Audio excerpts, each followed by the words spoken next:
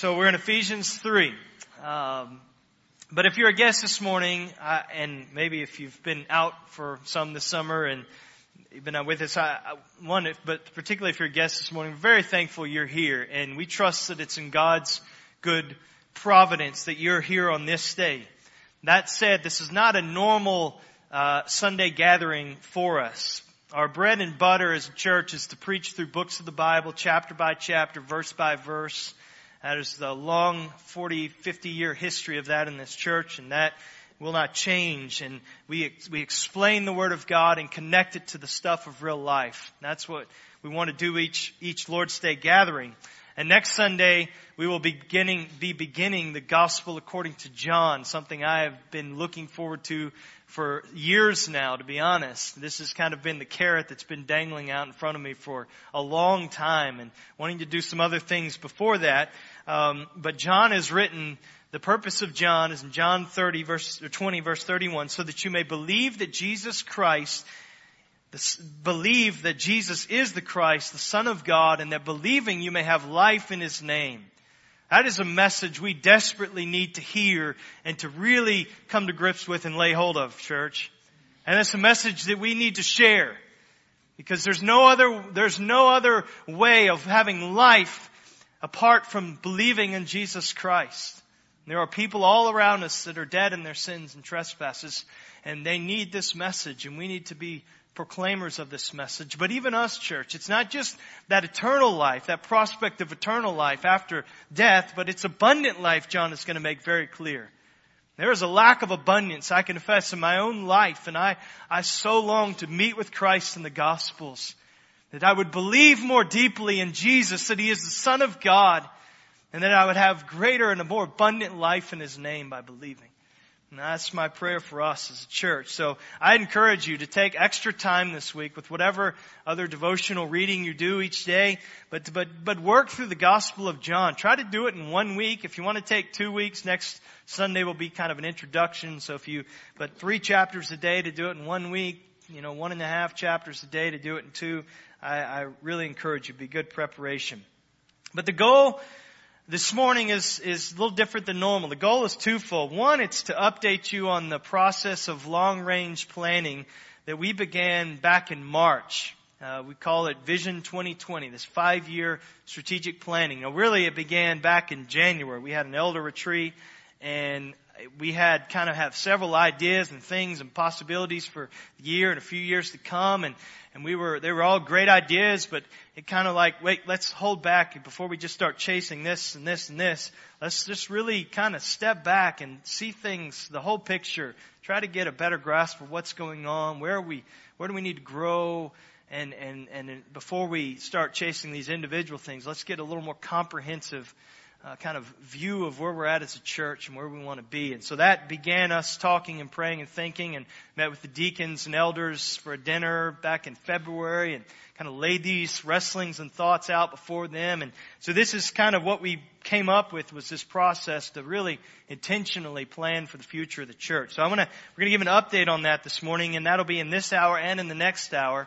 And so I hope that you're able to be a part of that. Second purpose this morning is just to, again, it's related to that, but to galvanize us, to bring us close, to pray and to press on in seeking God's direction and power and wisdom for us as a church. And so, not just information, but it's to bring us together, and that's what we'll look in Ephesians and pray that God will help us to that end.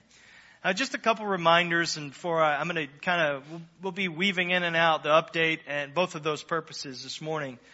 But just a couple reminders that we stated at the beginning of this process. The first thing is what this is not. This is not an attempt to be more organizationally savvy. We didn't read some hip new church book that said this is what you got to do and this is the key to church life and health and growth. That's not it at all. Secondly, it's not masking some secret agenda that we're trying to push through. There's no we want to do this, but let's just do this whole process so we can get after one thing. That's not it at all. It's not because we're doing everything wrong and we need a complete overhaul.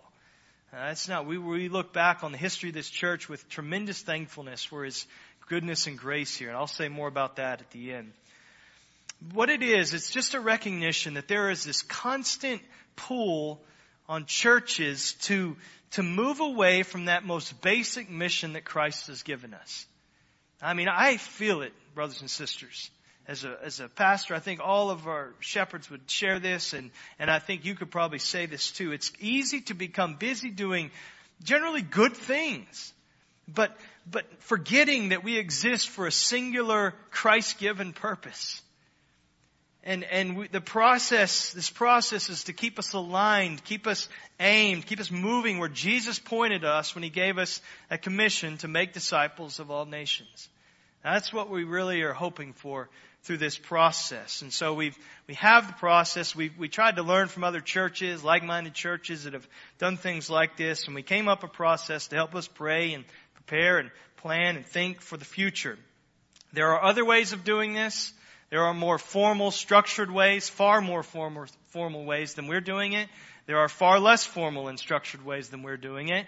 And we're not saying we struck the perfect balance or this is the best way to do it, but it's been helpful so far, I think. And so I just want to update you quickly on kind of where we're at in this process. And I'll put these behind you. The first thing that we did was just determine the process because we have never done this before. Not to this extent. And so we looking and researching and see what other churches do. We shared that with you and we began preparation. So that was done. Then secondly, we needed to clarify our mission. Again, we know the mission is not ours to make up. It's given to us by Christ. And so we needed to work with the words and state it in a way that we can really lay hold of it. The mission never changes. The mandate is Christ. It's why we've existed as a church. It's why we've always existed. It's why we always will exist as a church. So it's nothing new. It's the only thing new is that we're isolating it and highlighting it and saying this is why we exist as a church. So we've finished that. We had a draft form of that in the survey, and your comments were very helpful. And so this is kind of the revision. I guess you could probably say it's still somewhat in draft form if you have other feedback. But we exist to glorify God by making disciples of Christ at home and abroad. And that's why we exist, why we'll always exist as a church.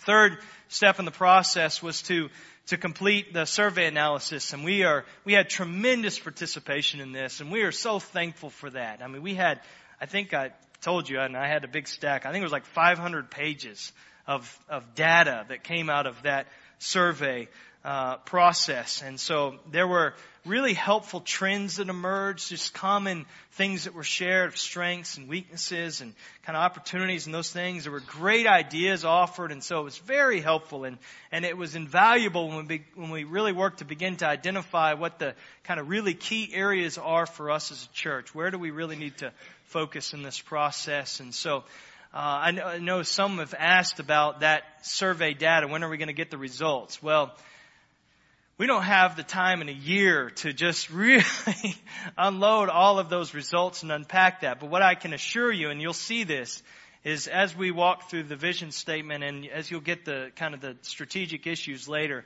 that's what formed this basically. Now, it's not that we were sticking our thumb in the air and seeing which way the winds of preference were blowing as let's just go there. But your input was great. You thought hard about these things, and it was really helpful. And so it helped us form kind of and highlight the areas where we really needed to grow.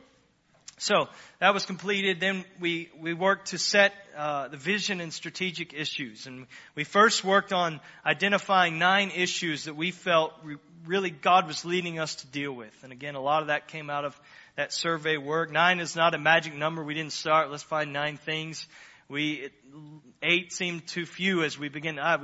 There were just these 9 that just kind of seemed, everybody agreed. These are really important and we need to work on these. And so that's where we settled. The issues, as you'll see, we'll pass these out at the end of the service. They're stated as questions that we want to be answered in the remainder of this process. So it's just us asking a question, how can we better do this? And then your help, and I'll talk more about this later, is going to be needed in answering that question. How do we begin to work on these things? But we'll pass out those answers.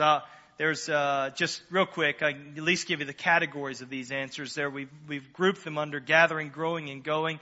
So under gathering, we have the Sunday gatherings, multicultural diversity, facilities, campus, discipleship, biblical community, guest welcome and integration, and then evangelism, outreach, and world missions. They're not equal in weight. Those aren't ranked in priority. That's not how they're listed. And we'll explain more about that later. So after that, we began crafting a statement of vision. So the vision statement the mission statement is what we're to do. This is why we exist. The vision statement is where we want to be in 5 years. What do we want to be like as a church? And so most of these points in the vision statement that's printed in your bulletin, they're connected to these strategic issues that we have highlighted.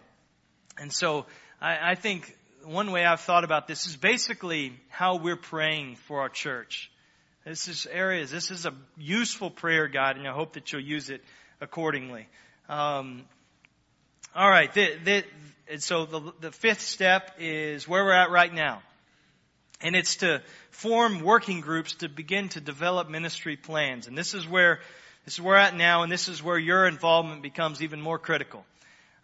We need your involvement to pray and to consider how we can begin to address these 9 questions that we'll be laying before you.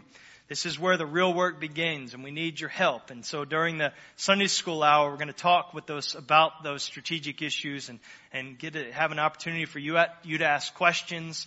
And then we're going to talk about what these working groups, how they'll function, what the makeup of them will be, and what the expectations of a member will be. And so we want as many of you as possible to be a part of those groups. So please stick around and learn more about that. And whether or not you're interested in serving on one of these working groups, again, it'll be an opportunity for you to ask questions and hear questions that other people have related to these issues. And so that's where we're at now. And obviously in 2016, we begin implementation over the next 5 years. So that's the process that we've been through so far, and that's what's ahead. It's a good process, I think. Again, it's not the only way to do this, but I think it's been helpful. I think the statement of vision is helpful. I think these 9 strategic issues are really useful to identify them as we have.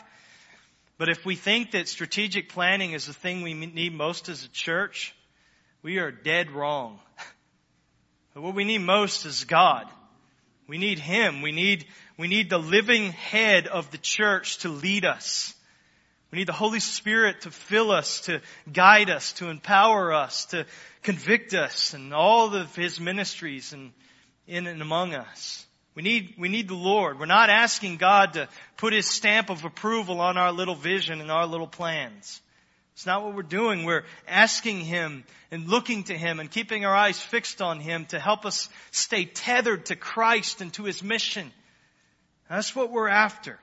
Any good thing that happens over the next 5 years and beyond the next 5 years through this church or in this church, all of it will happen.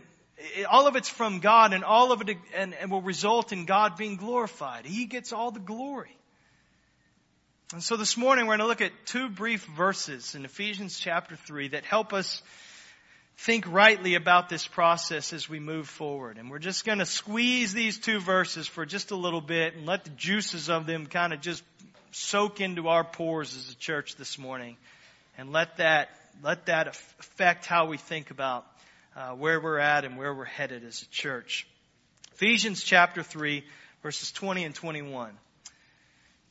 Words are on the screen if you're not there. Now to Him who is able to do far more abundantly than all that we ask or think, according to the power at work within us, to Him be glory in the church and in Christ Jesus throughout all generations, forever and ever. Amen. The first word there, now. Now. And that word now is connecting this doxology to what he's just said. And so the context of these 2 verses is prayer. It's Paul's prayer for the Ephesians in Ephesians chapter 3, verses 14 to 19. He said in verse 14, "For this reason I bow my knees. For this reason I'm praying to the Father." What reason?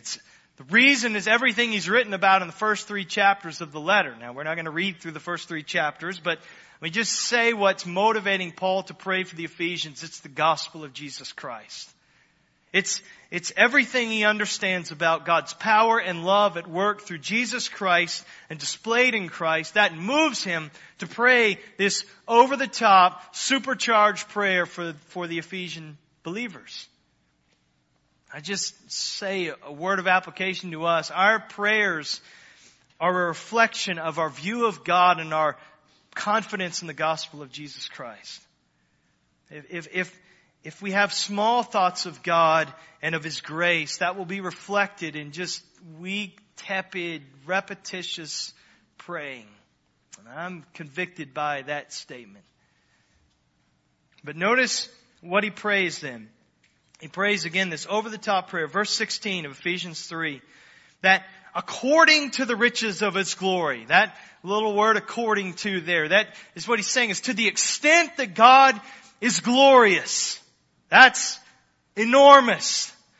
According to the riches of His glory, that He may grant you to be strengthened with power through His Spirit, through the second person of the triune God, in your inner being, so that Christ may dwell in your hearts, that He may make Himself at home in your hearts, not just kind of live for a little bit, but make Himself home in your hearts through faith, that you, being rooted and grounded in love, may have strength to comprehend with all the saints what is the breadth and length and height and depth, and to know the love of Christ that surpasses knowledge, that you may be filled with all the fullness of God.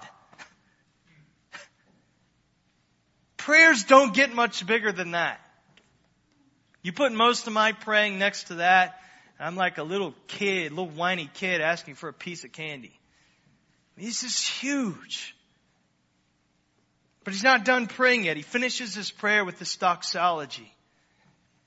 And the reason Paul can make these seemingly audacious requests of God is because of what he understands about God's power.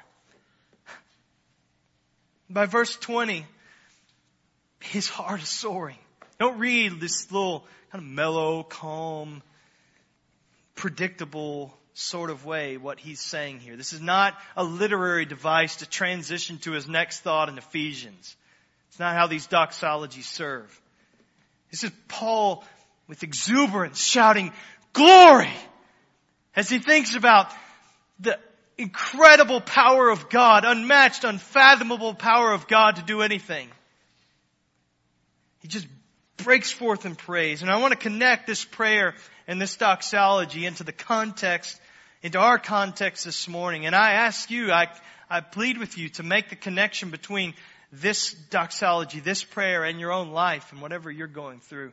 But I want to connect it particularly to our church and what's going on right now. So I'll just make, 5 statements as we squeeze this passage this morning. The first thing I would say is that God is able. Now to Him who is able. Paul's praying and Paul's praising isn't most deeply rooted in God's activity, but in God's ability. That's enough. That's enough to praise God. It's not just what God does that makes Him worthy of praise, but it's what God is able to do that makes Him worthy of praise. And you think about your life, you think about this church, and it doesn't really matter what happens over the next 5 years, if we're to be honest. Maybe none of these things we're praying about, and none of these things we've highlighted in this vision statement come to pass as we think they should. But God will still be worthy of all glory and all honor and all praise. Because His praiseworthiness isn't dependent upon what He does, but upon what He's able to do. Now, thankfully God, and that's the next thing that we'll say. Let me just go to the next statement here. I better put these up here. I forget. Oh, thank you. You guys got my back. Oh, see, I messed you up now. All right, I'm leaving it. I'm done. All right, I'll come back later. I'll take the wheel later. But it's not just what God is able to do, or that God is able, but the second thing is God is able to do. To do. Now, to Him who is able to do. That is a simple but important and very profound truth this morning. God is a doing God. It's not just that He did things in the past. It's not just that He will do things in the future. But God is presently, actively doing things now. God does. God is active, not passive, because God is living, not dead. He's real, not imaginary. He's involved, not aloof. He's strong, not tired and worn out. He's working, not idle. He's awake. He's not dozing. He's present, not distant. God is a doing God. He didn't make everything, a creation, and then just walk away and just kind of observe from a distance. And then break back in the incarnation, and then be born and live and then die and rise and then go back and just kind of watch and see how things unfold. No, Christ is present and active. He's working tirelessly to build His church. Jesus is the living head of His living body. He is with us now by the Holy Spirit. God is a doing God. So if our God is a God that does things, what is it that He's able to do? That's what he goes on to ask. But just hold off there. If we can just get that simple point alone, that God is living, active, working, doing, that can change most of our lives. If you just think about that, live like that. That will affect how you pray. That will affect how you work. It will affect how you are when you come to the assembly. It will affect how you teach your Sunday school class. It will affect how you engage in small group. That will affect how you interact with your neighbors. That will affect how you share the gospel. Just get that God is a doing God. But third, squeeze it a little more. God is able to do more. Now that's capital, all caps more, with as many exclamation points as you can squeeze on your page. I'm summarizing what he's going to say in these verses. How much, just related to our context, how much can God do over the next 5 years in and through this church? He can do more. He can do more.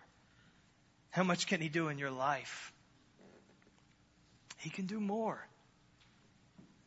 But it's not just more. He's able to do, the text says, far more.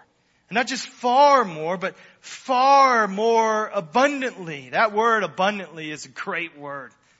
And the English language hardly does it justice here, but it's very descriptive in the Greek. And Paul basically makes up a new word here. He crams 3 words together into one. And he cannot say this strongly enough. It doesn't just mean lots and lots more. The lexicon that I looked at, it says, they define it as this: it means a super abundance both in quantity and in quality. So God is able to do far more super abundantly in quantity and quality. That's what he's saying. Now again, if we just stop there, that is enough to break up the frozen seas of our prayer lives that many of us have. Remember, this is in the context of prayer. So through the Spirit, by virtue of Christ's work on our behalf, we have free and open access to the Father, who is able to do far more super abundantly in quantity and quality. That's incredible. We got to call upon that God. His ability is unlimited. But that's not all. God's ability isn't just limited to what we ask for. Thankfully, His working isn't restricted by our requesting, because our requests are often so small. He says, but God is able to do far more super abundantly in quantity and quality than, he says, than all we ask. And all we ask. One other pastor said, we want dessert and we need meat. We want success when we need humility. We want safety when we need godly courage and Christ-like sacrifice. We ask within the limits of human vision, but He is able to do more. He sees into eternity what is needful for our soul and for the souls of those whom our lives will touch across geography and across generations. In seeing this, He is able to do more than we ask. That's good. There are things that we're asking God for in this church.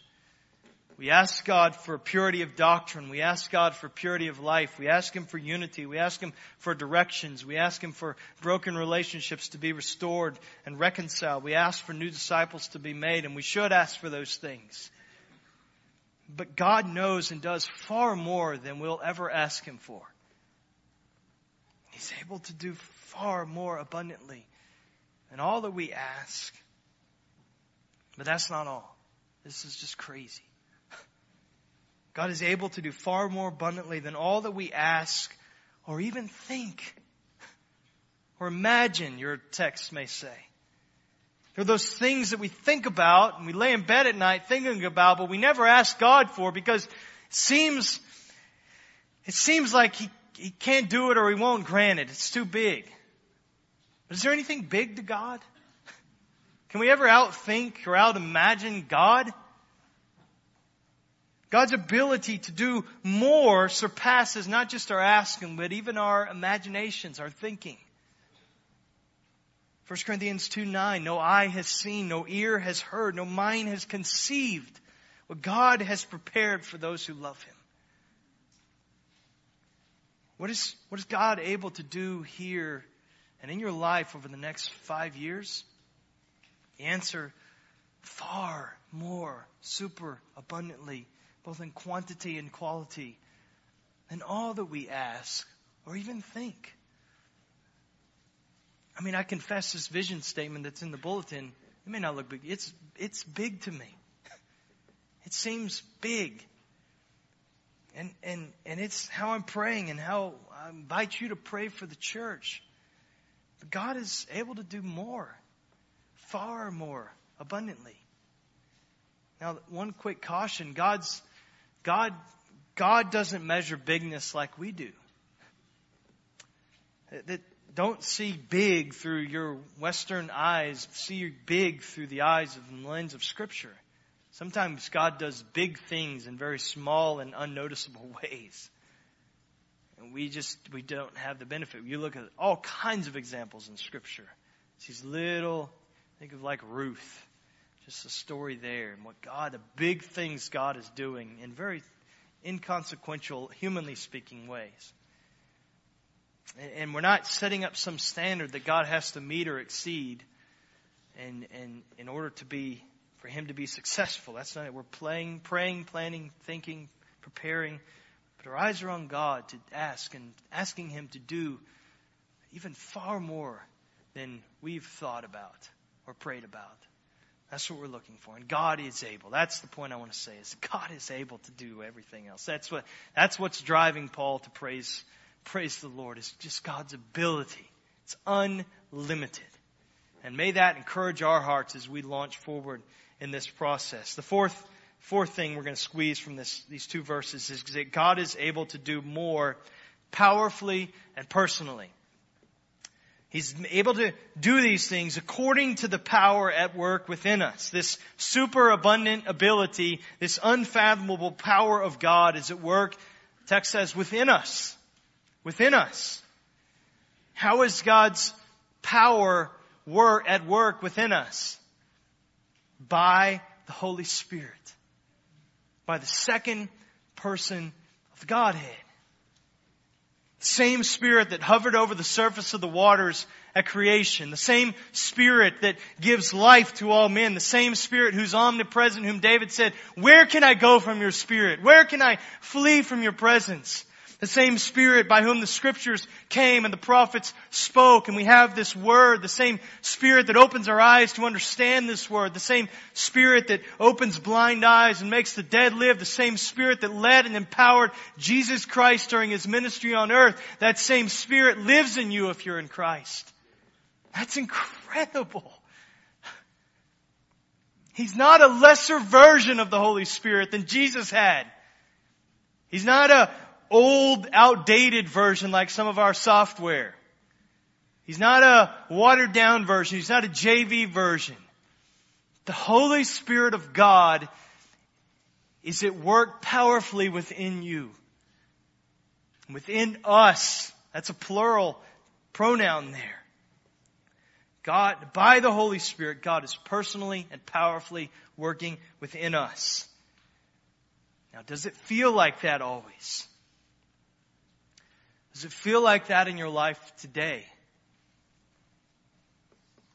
If you're not feeling it, I encourage you to think about who you are in Christ. And I want you to look with me in Ephesians chapter 1. I don't even care if you read along or if you just want to close your eyes and listen as I read these words. But let them, however helps you pay attention. Ephesians 1, verse 3. Listen to this statement of who we are in Jesus Christ. Blessed be the God and Father of our Lord Jesus Christ, who has blessed us in Christ with every spiritual blessing in the heavenly places, even as He chose us in Him before the foundation of the world, that we should be holy and blameless before Him. In love, He predestined us for adoption as sons through Jesus Christ, according to the purpose of His will, to the praise of His glorious grace, with which He has blessed us in the Beloved. In Him we have redemption through His blood, the forgiveness of our trespasses, according to the riches of His grace, which He lavished upon us in all wisdom and insight, making known to us the mystery of His will, according to His purpose, which He set forth in Christ, as a plan for the fullness of time, to unite all things in Him, things in heaven and things on earth. Listen what is ours in Him. In Him we have obtained an inheritance, having been predestined according to the purpose of Him who works all things according to the counsel of His will, so that we who were the first to hope in Christ might be to the praise of His glory. In Him you also, when you heard the word of truth, the gospel of your salvation, and believed in Him, were sealed with the promised Holy Spirit, who is the guarantee of our inheritance until we acquire possession of it, to the praise of His glory. You could go on in Ephesians 2 and Ephesians 3 and you see all that unfolds out of that reality. If you are in Christ, then that is true of you. And if that's true of you, then are you going to doubt for a second that God is powerfully and personally at work within you to do far more superabundantly in quantity and quality than all that we ask or even think? What gall to accuse God of not being at work in you when that's the extent to which He's shown His love for you and what He's done to make you His own. So I encourage you, let the gospel of Jesus Christ wash over you. And so that you begin to see the reality that the Spirit of God is present within you, working mightily within you in ways that you can't even conceive. That's reality. Last statement. Just building on that. In verse 21, God is able to do more powerfully and personally so that He gets all the glory. This is a doxology. And verse 31 ends. He kind of breaks the thought up to Him. Now to Him, and then he goes on and describes this Him, this God. And then he comes back to Him, to that God, the God who is able to do far more abundantly than all that we ask or think. To Him be the glory in the church and in Christ Jesus throughout all generations, forever and ever and ever and ever. Amen. Whatever God does in this church over the next 5 years or over the next 5 minutes, all glory belongs to God. Glory is His. His glory in the church. That God is glorified uniquely in the church, not because of the glory of the church, but it's glory in the church. The church is a reflection of God's enormous, incredible glory. You go to the Grand Canyon. My nieces were there yesterday. My brother and his family were there for the last few days. We saw the pictures on Facebook. And if you've been there, you know the pictures don't do it justice, but the pictures themselves are incredible. You're saying, wow, it's not the glory of the Grand Canyon. It reflects the glory of the Creator who made it. And in a far greater way, the church is this this reflection of the glory of God, and it's uniquely so. And what does that mean for us? It means all kinds of things. Let me just highlight one thing that means for us today, that the church then is not, it's not optional. It's not like the dessert at Piccadilly where you can take it or leave it and you can still get a meal without it. No, it's not optional for the Christian. That we can't glorify God rightly apart from being involved in the local church. There's glory in the church. That's where He gets glory. The individualistic idea of Christianity today that's so popular, it falls way short of what God desires from His children. And there's glory in this, in our lives brought together for the common purpose of glorifying Him and making disciples of all nations. We should also long to see our church a better reflection of His glory. That's why we need to pray for revival in the church, in this local church, in the wider church. We need to burn hot and bright for Christ. So there's glory in the church, glory in Christ. You can't separate the head from the body. That the church is the theater of God's glory only, and to the extent that it's in Christ. Glory in Christ, and glory forever throughout all generations, forever and ever. That's very emphatic, and the weight of that expression, I realize, is easily lost on us. We've heard forever and ever and eternity, and those just kind of become benign words to us, but they shouldn't be. But we're not talking about 100 years, not 1,000 years, not 10,000 years, not 1,000,000 years, but forever and ever and ever and ever.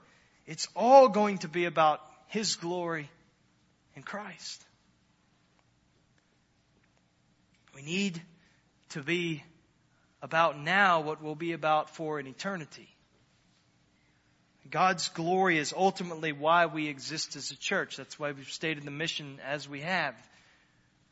We exist to glorify God by fulfilling the mandate that Christ has given us of making disciples of Christ at home and abroad. We don't exist to keep the lights on. We don't exist to fund a budget. We don't exist to have and offer safe alternatives for families and children. We don't exist for our own self-improvement. God is to be the blazing center of everything we are as a church.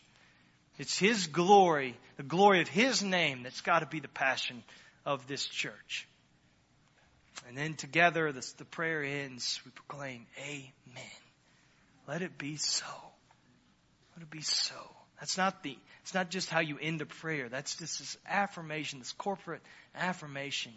Yes, Lord. Yes, Lord. May that be true of us. Well, just a couple quick applications, and then we're gonna work through the vision statement in just brief and basically read through it. I may make a few comments. But in light of this passage, in light of God's superabundant ability to do far more than we ever ask or think, just a couple of warnings to us, and these you can, thank you. Let's not be guilty of as a church of not having because we will not ask. The book of James, if anyone lacks wisdom, let him ask God, who gives generously to all. And Psalm 81:10 to Israel, the Lord said, I, the Lord, am your God, who brought you up from the land of Egypt. Open your mouth wide, and I will fill it. Open your mouth, ask. We need to seek the Lord, call upon Him. Secondly, let's not be guilty as a church of not having because we doubt God's ability or willingness to give. Nothing is impossible with God. Nothing. As the loving Father, He will give good gifts to His children when they ask. Matthew 7:11. We don't always understand God's ways or His purposes, but we should never doubt His ability to give and to do what's best for us. I'm just thinking of a healing of the boy who was oppressed by this demon. The father bringing the son. He says, "If you can do anything, have compassion on my son." And Jesus' response is, "If you can." It's a mild rebuke to this father. And then the father responds, Lord, I believe. Help my unbelief. That's where we need to be at, Lord. We believe you're able. Help us. Third, let's not be guilty as a church of praying small prayers. Pray big prayers. Philip Brooks, he said, pray the largest prayers. You cannot think of a prayer so large that God, in answering it, will not wish you had made it larger. Pray not for crutches, but for wings. Pray big prayers, sweeping prayers. Finally, let's not be guilty as a church of asking God only for things that are humanly explicable.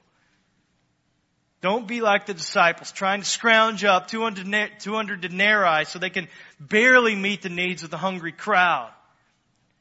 Pray for the Lord to multiply a few loaves and a few fish so that He gets all the glory. That's how we need to be thinking and praying. Pray for the powerful conversion of many sinners.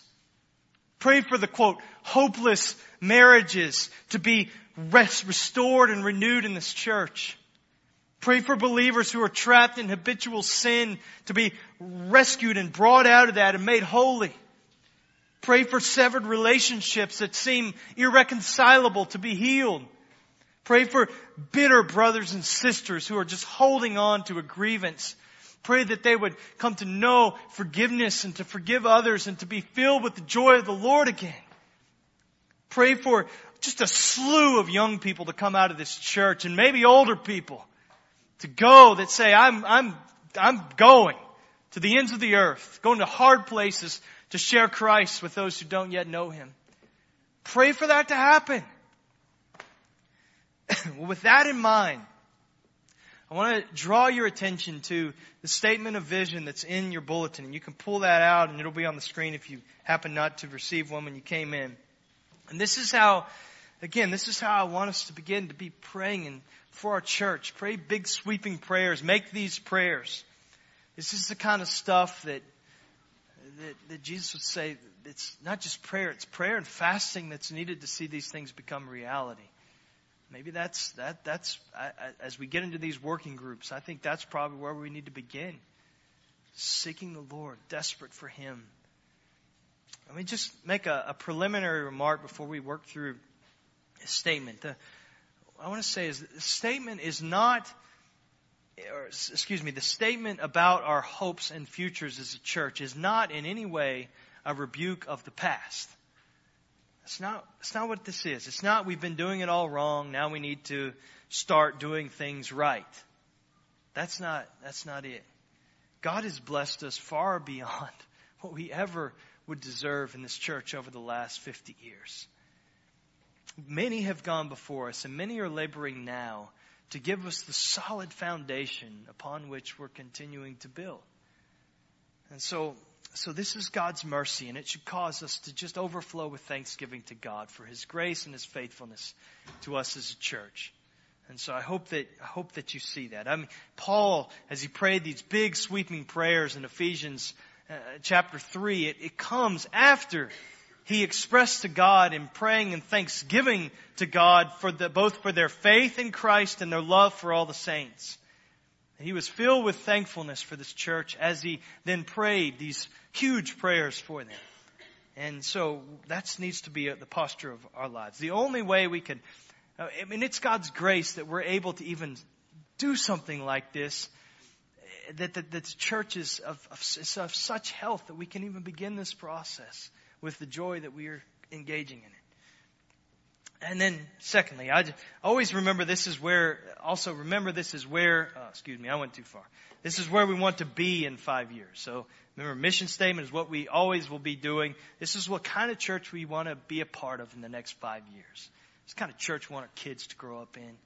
And again, not that these things aren't at all present by any means, but we see the need for growth in these areas. So the vision statement begins with kind of an opening preamble. We're trying to package everything basically in the statement into one statement, one sentence. And it's this. It's to be a Christ-centered, Bible-rooted, Spirit-led, gospel-proclaiming, disciple-making, life-sharing, culturally diverse, unified, actively growing fellowship of disciples of Jesus Christ from across the South Metro Atlanta area that gathers together for worship, grows together through discipleship, and goes together with the gospel to our community and world.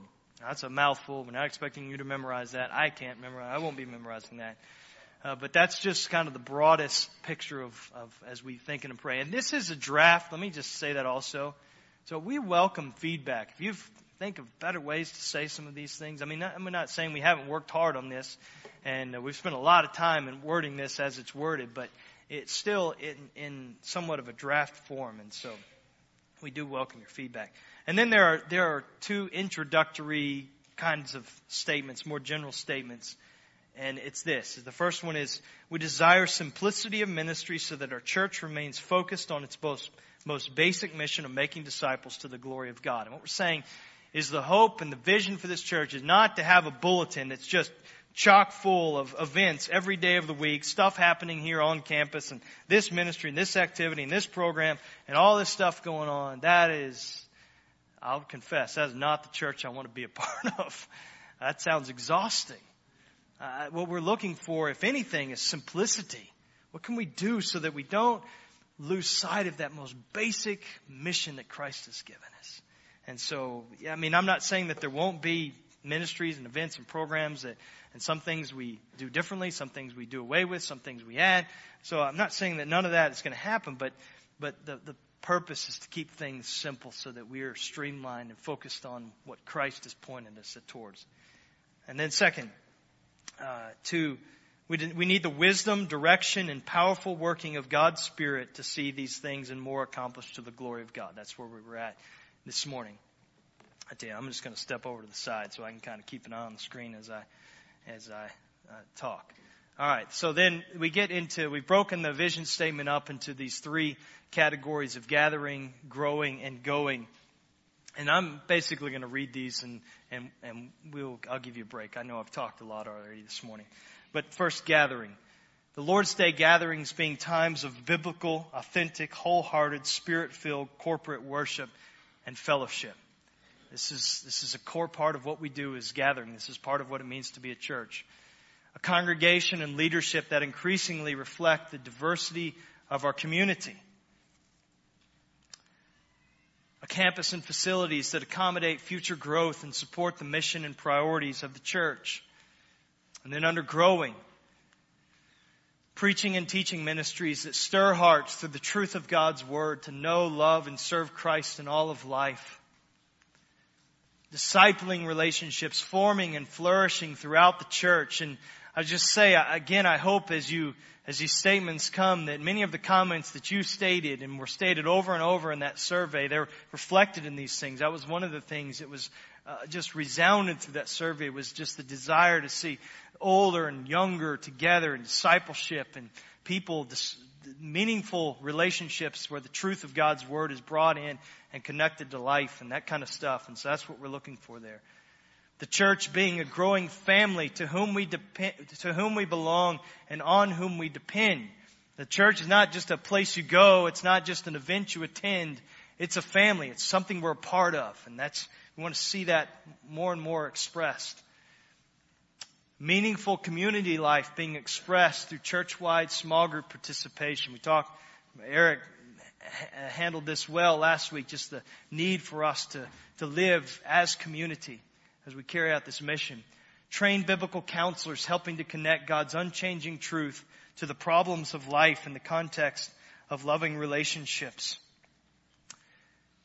Members of the flock taking the initiative to actively care for one another as needs arise, not just depending upon the staff or a few people to meet needs, but relying upon the body caring for one another more so. And then finally, under growing, church and ministry leaders who better know, love, lead, feed, and care for those in our flock. And then finally, under growing, 5 statements here. Growth coming largely from the making of new disciples of Christ as we share the gospel with others. That's how we want to see if the church is going to grow, we want to see it grow through that, through evangelism.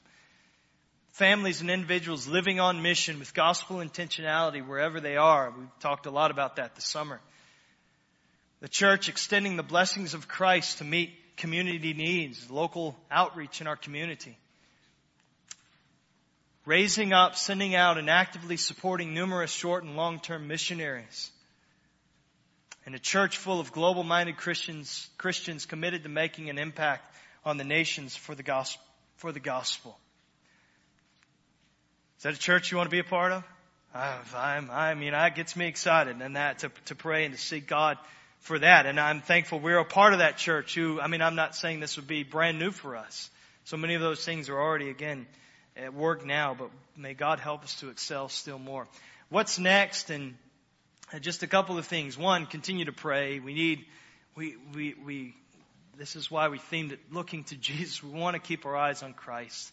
It's not the workings of man and the plannings and plottings of men that we need. We need God. We need Him to work in us. Secondly, read the vision statement. Read it carefully.